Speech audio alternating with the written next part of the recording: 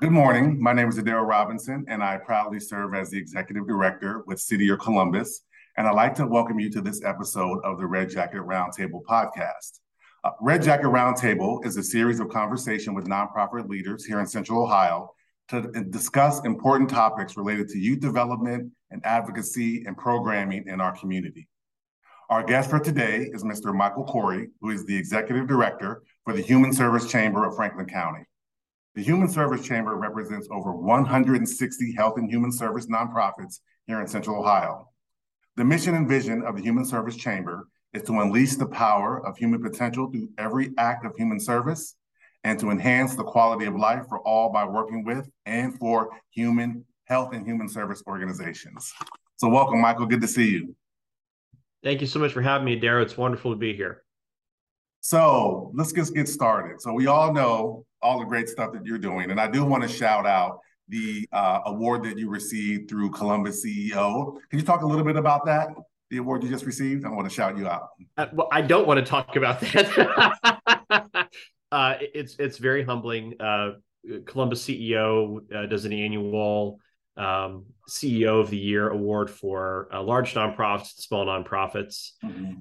And much as I prefer them to select our members who are richly deserving of that recognition, they very foolishly chose me for the Small Nonprofit Award for this year.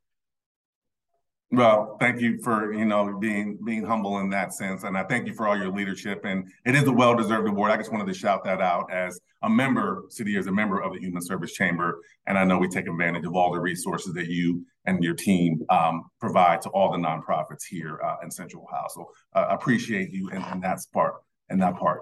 So let's just start off a little bit about you and your background and how you got into this work with the Human Service Chamber. Sure. So I am a recovering lawyer.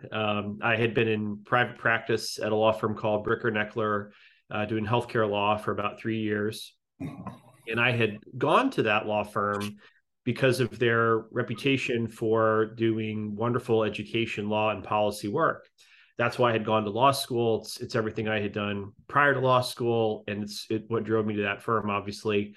And I was arrogant enough to think that when I got there, they would just let me dive into that work and do the two things that I had wanted to do, which was tackling the way we fund public schools and doing it more equitably in line with Ohio State Supreme Court rulings in the past that Bricker had brought to court.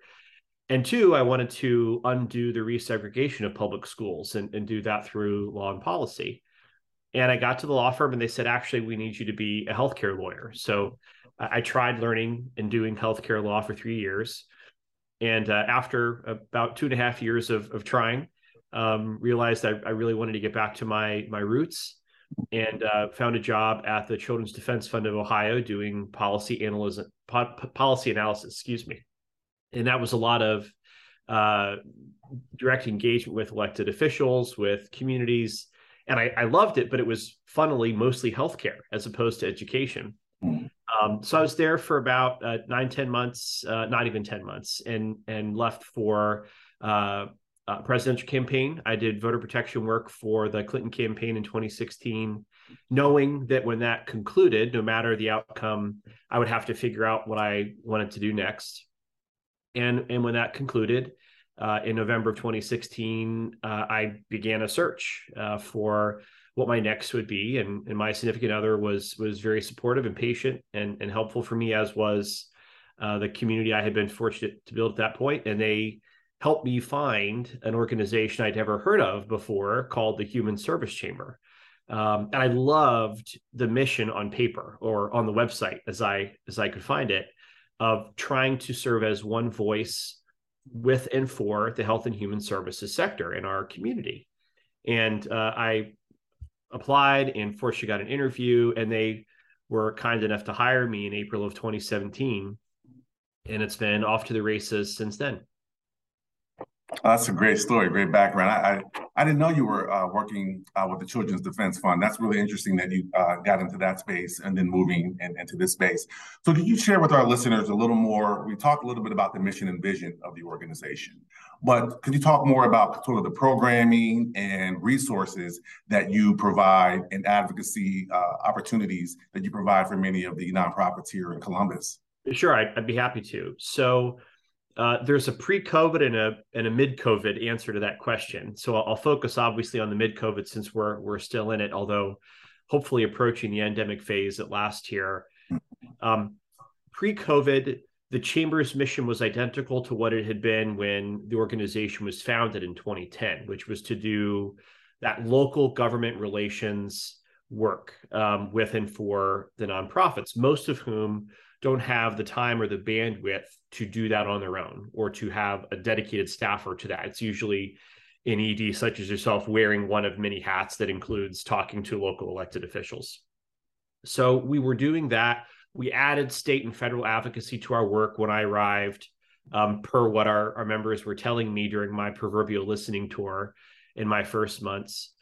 And we tried convening the sector in a way that we hadn't necessarily been as much in the prior year or two when I had arrived, and that meant regular membership meetings and communications to our members and to the community, trying to unite, bring together, learn together, listen together to do the work that needed to be done for the people that our agencies were serving and for the people that our agencies were employing.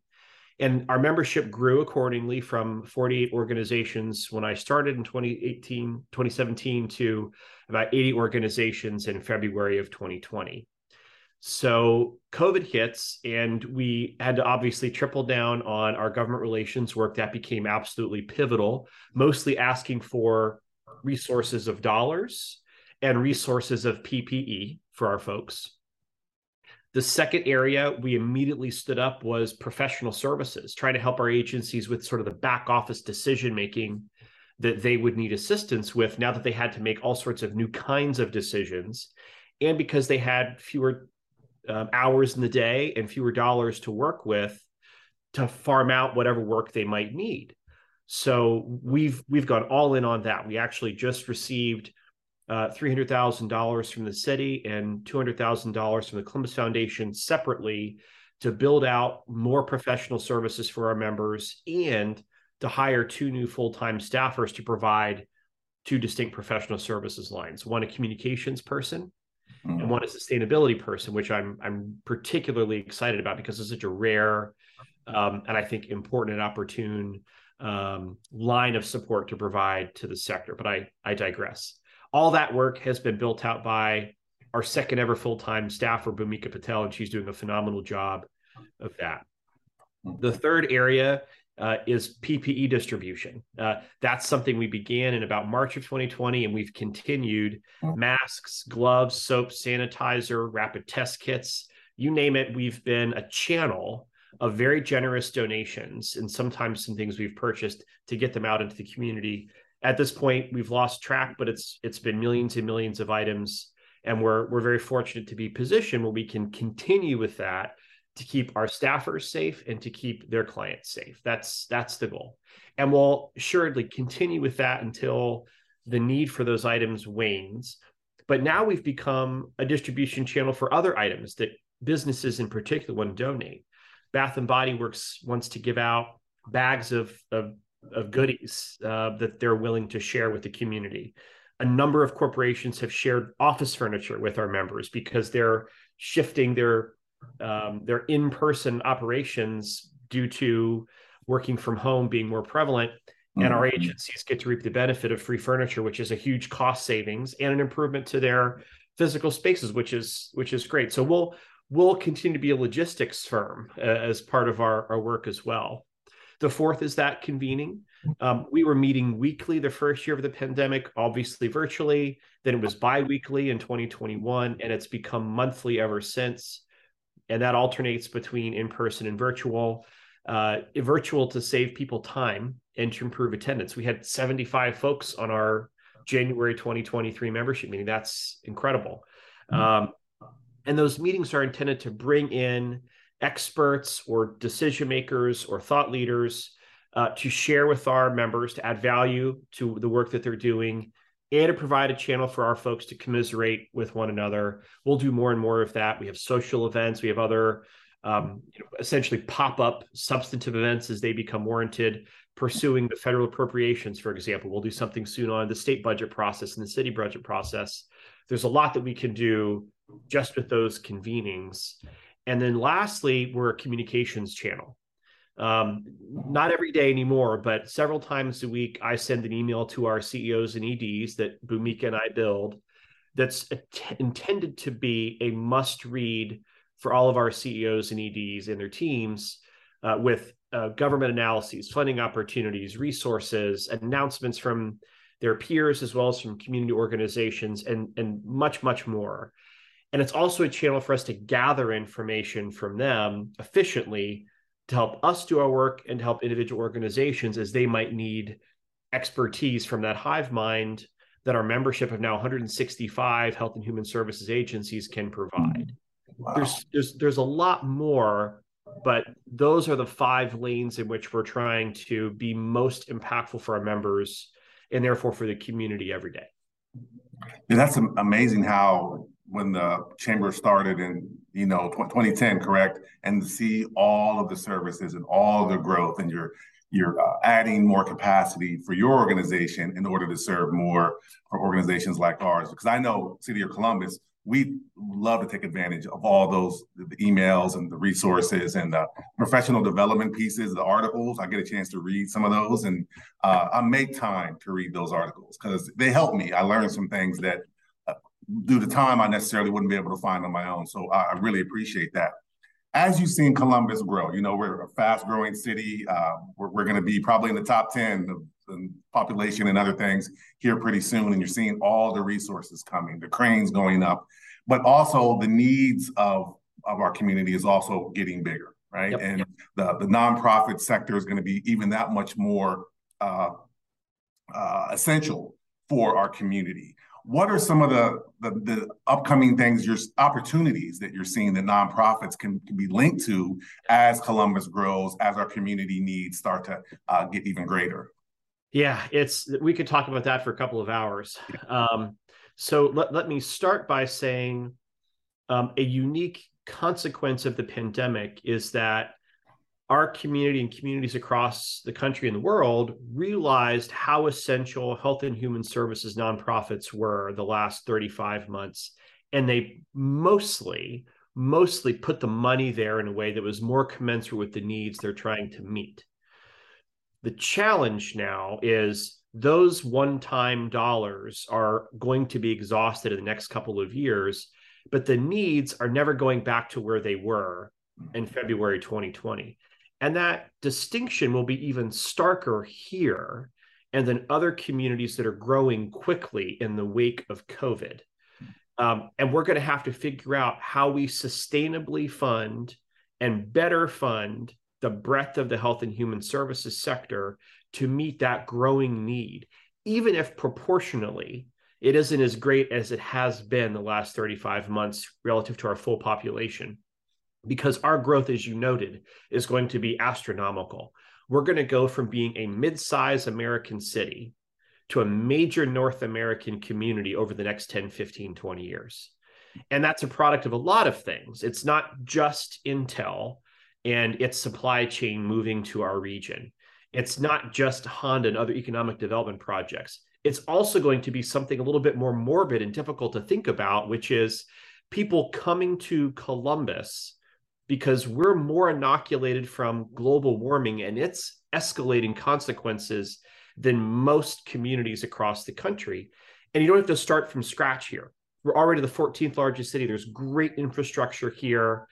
People are going to start coming here in droves. In fact, they have been. The city grew by something like 15% over the last decade, and that pace is going to quicken. And we have to be ready for that on a whole host of areas, including in the health and human services sector. So opportunities to get ready. We need to prepare the nonprofit workforce in a way that we haven't. It's depleted relative to the need. and it's going to have to grow over the next 10 years. And it's going to require investments in education, continuing learning, and it's going to require more dollars for our existing workforce to be incentivized to stay in the workforce. We have to think about the business model for nonprofits in a different way, and it's not going to be fixed by 1, 2, or 3 different things. It's going to require some big infrastructure changes for the sector, such as finally increasing reimbursement rates for nonprofits that are reliant upon those federal government and state government reimbursement streams of dollars and things of that nature. Another tremendous area of opportunity that I think our sector is going to lead on and do in concert with the business community and the education community and the health system community is in sustainability. That's in part why I want to hire someone there. It is imperative that as we're building new facilities and renovating existing facilities, that we do so with sustainability in mind. What do I mean by that? I mean energy efficiency, and I mean durability with more severe weather happening more often. We're also going to need to prepare our residents and the people that we're serving for those difficult changes. Right. And fortunately, we have finally crossed the Rubicon in terms of federal leadership with the passage of the Inflation Reduction Act, which to me is the most important legislation to pass in a century, strictly because it's going to give us a chance to brace for what's coming. And we all have to lead the way in taking advantage of that. And I already see that happening in taking advantage of not only the dollars that are coming in, but creating jobs and improving health, because it's all intertwined with this. Global warming has a disproportionate consequence on the very people our agencies serve. Mm-hmm. And we have to help prepare our community for that while also mitigating against the worst of it and preventing it from getting even worse than it might get. So those two really stand out to me. There are plenty of others. I think workforce is a key one. I think food is a key one. I think housing is a key one. It's all part of the same bucket of challenges and opportunities that go hand in hand. Mm-hmm. But our community is going to have to do it faster than most communities just because of that anticipated growth here. Those are great. I wanted to go back to a really quick point we can unpack a little bit, really related to funding. You talked about the COVID dollars being able to help out a lot of agencies during that time, the past 35 months, but that's going to be going away soon.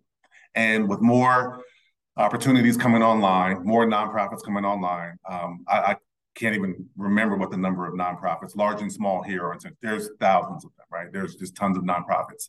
And, you know, being an executive director, sometimes I'm like, well, we're all searching and going after the same pot of dollars, right? Yeah. And that's a challenge in and of itself. How can nonprofits of all different sizes position themselves to be more in line for those opportunities when they do come? Right. Infrastructure dollars, capacity building dollars, sustainability, and whatever sector, whether it be housing, youth development, education, food security or insecurity, homelessness. How do we continue to position ourselves in those areas so that when those dollars or any opportunities, new businesses come, or we can tap into those resources more effectively? I know we have a collective voice going through the chamber, but then there are some standalone things that we have to work through to have access. That's right. So first, the number of agencies is significant. I think technically speaking, there are approximately 8,000 nonprofits in Franklin County, but that number is a little misleading because that includes religious institutions, places of worship. That includes private and charter schools. That includes hospitals and health systems and their facilities. It also includes a lot of teeny tiny nonprofits that might be simply a person that created a foundation in memory of their pet that passed away. And once a year, they might put on a post on Facebook soliciting funds. Mm-hmm. Functionally speaking, our estimate is that there are between 200 and 500 health and human services agencies in Franklin County of all sizes. And that range is agencies that have a staff of 0 and agencies that have a staff of a couple thousand people. agencies that have revenue of, a couple $1,000 all the way up to one nonprofit that we serve has $400 million in annual revenue. Obviously, most are smaller as opposed to that large. So that diversity of agencies is reflected also in the diversity of services that they provide, as you noted. And therefore, funding streams can vary depending upon the subsector that they're in. The key thing we need all of our nonprofits to do is to be aware of the opportunities that are out there for funds, and then have the resources that they require to go get them and to manage the funds so that they can continue getting those dollars. That's the key piece, independent of every other factor. And that's a primary reason that we're here, is to make sure all of our members know where the dollars are, how to get them, and how to continue get them. And that's hard. That's hard in large part because the funding streams fluctuate, especially the government dollars, which are a significant tranche of revenue streams for our folks, whether they're locally sourced, state sourced, or federally sourced. So that's something that we have to try and fix with those that have their hand on the lever, essentially. Then there's, of course, the philanthropic and the corporate opportunities, both from individuals and from institutions and from corporations. And we have to continue making sure all of our folks know about all the opportunities that are available for them to seek funds. But we also have to provide the infrastructure to help them help all of you as nonprofits to work together where there are collaborative opportunities to pursue dollars. We haven't done that well enough. How do we help all of your development staff, even if that's someone wearing that hat, to know and be equipped to pursue those dollars with a limited amount of time that they have to do it in? So a lot of that is structural and just informational. But then beyond that, it's banding together with that collective voice that you noted and advocating for larger, more sustainable, more flexible funding streams for the sector too. And this isn't charity. This is the business model. These are businesses that are providing critical health and human services. And our sector isn't positioned, as Margie Pizzuti from Goodwill Columbus used to say, to increase the price of a widget to generate more revenue. Right. And the solution consequently isn't going to be for every agency, or even most agencies, some sort of social entrepreneurship model. That can help. And many agencies have figured that out and do it very well. But for most, it's working within the system that exists and making that system better, and then knowing how to tap into the revenue streams that are out there from within the system and outside of it. That's a great, those are some great points. I appreciate you sharing that in the context of flexibility in funding. I think that's always a key one for me when I hear folks talk about that and that we're having those conversations. I wanted to step back a little bit to what you talked about earlier when you were talking about your career trajectory and your passion for educational equity, right? And growth in educational equity and advocacy. Kind of putting that lens back on, or that hat back on, can you share a little bit about your thoughts about kind of how education has been shifting here in maybe in whatever realm you're thinking about it, whether locally, nationally, statewide? How are you still scratching that itch of being part of that educational advocacy world? Not as much as I'd like to. It's funny you asked me that, because a few months ago, a friend was just talking to me about, do you still get to do any education work? And I said, not really. I get to do it through supporting our agencies that are in that world.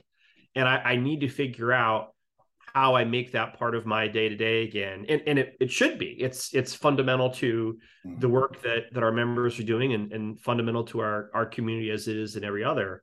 But I'll tell you what I'm seeing, what I'm hearing, and where I see opportunities and where I see some challenges. Obviously, the pandemic fell disproportionately on certain communities in education, just as it did in every other way. And the learning loss percentages and data showing disparate outcomes for our Black and Brown children versus everybody else are alarming. And what I see further is almost a giving up from a lot of our policymakers of, this is going to be too hard to catch up and to fix now. What are we going to do? And I think one of the things that we need to do immediately is ask kids, their caregivers, and their teachers, what do you need to get back to where we need to be? And to not only get to that, but to go much further to where we aspire to be. Where do we aspire to be in terms of level of education and aspiration? And how do we finally get a lot of these entrenched inequities out? And that's going to require significant, concerted, coordinated work. And that alone turns people off. That alone makes it hard because there is just so much at stake, and there's so much inertia. Right. And yet we know how to do it. We just have to have the will to do it. And I think the advent of online learning and learning in different kinds of ways than we've done, the newer, I should say, the growing emphasis on experiential learning, some of the opportunities that now exist to learn from people across the world can help with some of the infrastructure challenges that we're facing in education right now, leading with teacher shortages. Right. The teacher shortage piece really concerns me. Right. But we can't eliminate the effort to get more teachers and to support teachers. We have to support them more. And we have to stop putting restrictions on teachers and what can be taught. That's another element of the last 35 months. Unprecedented attempts by people wanting to weaponize their power to limit what our students can learn. Right. Even as it's as easy as ever to circumvent what's taught and not taught in the classroom with facts outside of it. But it's also easier to find misinformation, disinformation outside of the classroom. Yeah. And we're seeing that in Florida, right? We're seeing that perfect example. That's exactly right. Florida and Texas have been kind of ground zero for that. But what concerns me most is now we're teaching disinformation too, as mandated by state leaders with temporary power trying to inflict permanent harm. Right. It's a deeply concerning mix of challenges. And yet we need to do the basics right too. We got to make sure these kids are fed. We got to make sure these kids are in safe buildings. The air in the buildings needs to be clean. The walk to and from school needs to be safe, and they have to be safe at school too. We just had 2 school shootings in the last week. I mean, there's just this astonishing mix of challenges that are being borne more heavily by our kids than anywhere else. And yet we're asking them to keep learning and to compete with kids all over the world in a way that they haven't had to either. And we need everybody. This is going to be all hands on deck generation. And that's not fair to them, but that's the burden they're going to have to carry. And we as the adults have to do a lot better job supporting them in every way that we can, in spite of the enormity of the challenges of folks both intentionally and unintentionally making it harder for them to succeed. So the challenges are enormous. They are, yeah. and yet, when I learn about the young people that City Year is employing and the children that your AmeriCorps members are serving, that's the kind of stuff that gives me hope. And I see kids that find a way to persevere. I wish they didn't have to persevere so much. Sure. I wish they didn't have to be so darn resilient to make it, whatever the make it is for them. I wish they were awash in opportunities, not challenges. But we have to do the basics right. We have to make sure they have the fundamentals that they need to function properly every day and to be safe. And we concurrently have to be aspirational and giving them everything they need to thrive or wherever they want to be. And that was a great segue into my next question. You mentioned our AmeriCorps members that are working with students, not only here locally in Columbus, with our site, but on all of our other sites around the country. Because our service model is very unique in how we support teachers and how we support students in many of our partner schools. You talked about earlier about the workforce challenge that nonprofits are experiencing and will experience.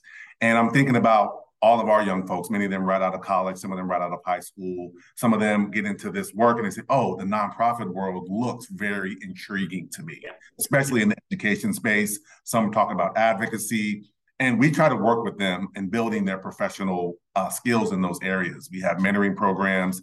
We have opportunities for them to connect career affinity groups to learn about different sectors. And one of those is nonprofit and or education. And I always try to give advice because I've been in nonprofit, it's my 28th year in nonprofit, right?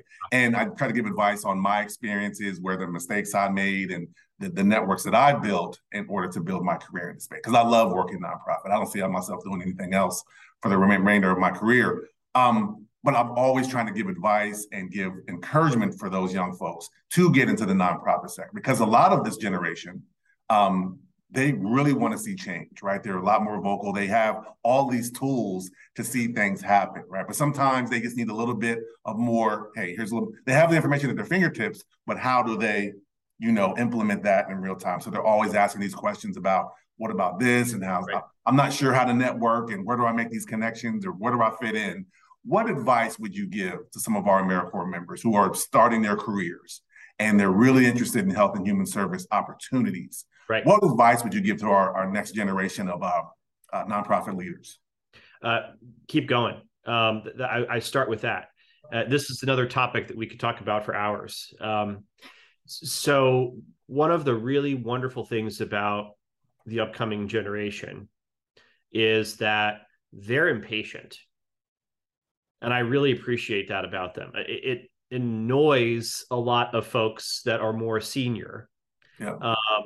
Because impatience can result in a lot of things that aren't necessarily immediately productive in the day-to-day. But to me, that impatience is one of their greatest strengths, because they can remind us that we don't have to settle for the way things are and have been. Mm-hmm. The key is helping them and working with them to channel that impatience into practical as well as aspirational change. And that is the nexus at which health and human services nonprofits run into a challenge. And I think that is frequently what is driving frustration amongst that new generation, Generation Z, as it enters the nonprofit workforce. They want to come in and make those generational systemic changes immediately. And the health and human services sector isn't equipped or charged or even have the sovereignty to do that. Right. Our job is to both be on the front lines delivering emergent services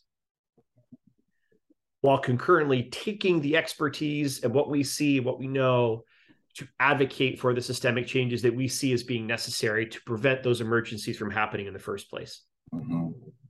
And that, I think, is where Generation Z can find their way through. That's my advice. How do you marry those two things? Right. How do you take what you're going to do and learn on the front lines as you enter the workforce, and then implement it into change, whether it's at the ballot box and in government or through other systems that are out and around it? That's how we do it. And that takes time, right, as well as urgency. It took Charles Hamilton Houston decades to defeat Plessy versus Ferguson in the Supreme Court. And he did it through a mix of urgency and patience. Right. And then, of course, it's taken decades for a lot of the elements of Brown v. Board of Education to be undone too. Right. And now the charge is on us to scratch it back. Right. And I wish we could snap our fingers and take it all back and get us back on the right path immediately. And we can't. So my advice to folks that are coming out of college, coming out of high school, looking at the nonprofit workforce is come. We need you desperately. We all need you, and keep going. Yeah. And find that passion, find that skill set that you have and that you want to develop, find the issues that you care about and pursue them doggedly. Yeah. Knowing that you're not going to get the solution you want or deserve, or the people you are serving want or deserve, but you're going to get there. And that is not a linear path, unfortunately. Tragically, it's not. Right. And we're at a really unique inflection point, and have been, that I compare to the Reconstruction and post-Reconstruction period in our country's history. Mm-hmm. And we got to do this better than we did post-Reconstruction, or else. And that's going to take all of us being stacked hands, and it's going to take frustration and discomfort, as well as that urgency and impatience that this generation is bringing to get us there. That's some great advice. I appreciate you sharing that. And that kind of helps me even get even more perspective about how we're working with our young people, because we're with them every day, and we're seeing them grow every day, and they're learning and they're asking questions, and they are like, wait a second, why does this take why is this so difficult? Why are you all constantly ruminating over the same thing over and over again? We should be getting things moving faster. So I think that's some great perspective.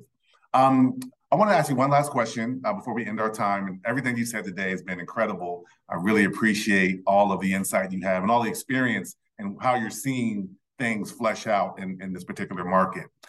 What inspires you in this work? That's my final question. Yeah.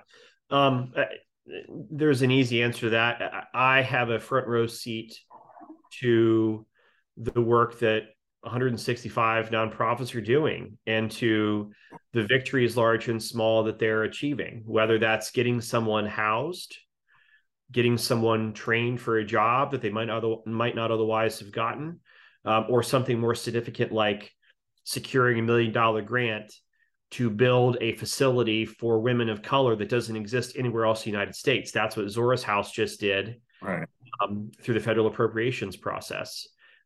I see that progress happening in the wake of, or in the face of, enormous headwinds, and I see those winds beginning to shift at last.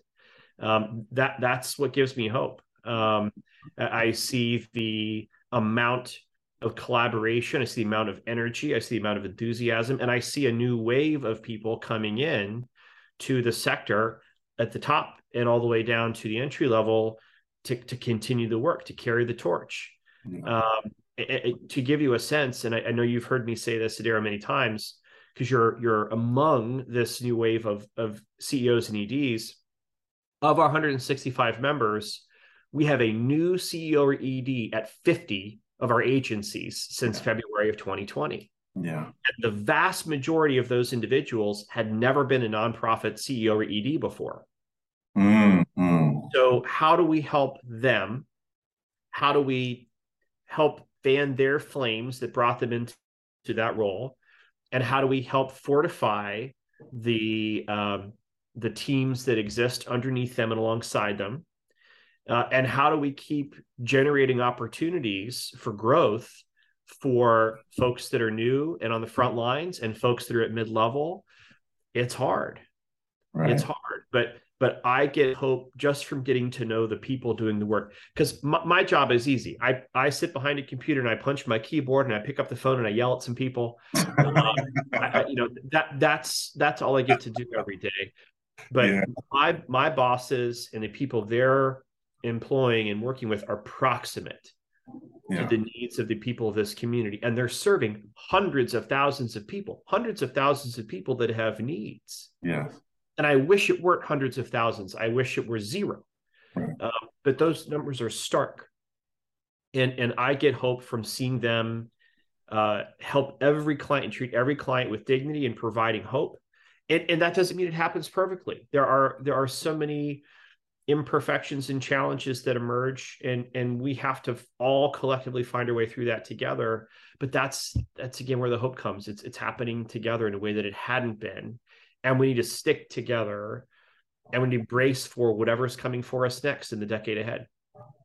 Absolutely. That is the perfect button and exclamation point on a perfect conversation. I really appreciate this time. I appreciate your vision, your hard work, your team, all the other folks, the new folks you're bringing in, all the capacity building and seeing this organization grow. I'll tell you personally, I take advantage, and I try to get our team all the resources that come through, the emails and all the communications, sitting in on the meetings, coming to some of the networking events, and just hearing all the good things that are happening. So really appreciate you and this time. For our listeners, this podcast will be available on YouTube to share. It'll be on Facebook, Spotify, Apple, all the different platforms. Anchor, I think, is another one as well. So we're going to make sure that we get this out, because I think of all, we've done a lot of these, and this one spans all of the work and can be beneficial to all of the nonprofits, and even those that are supporting nonprofits and are champions of all of the work that we're doing and the work that you're doing, Michael. I think this will be a really good conversation to keep these things at the forefront of people's minds. So once again, thank you for all your time, all your work. We really appreciate you. Well, it's my great honor. Thank you for everything that you and your team are doing for our young people. And thank you for your leadership and support as always, my friend. Absolutely. And we will definitely see you soon. Sounds good.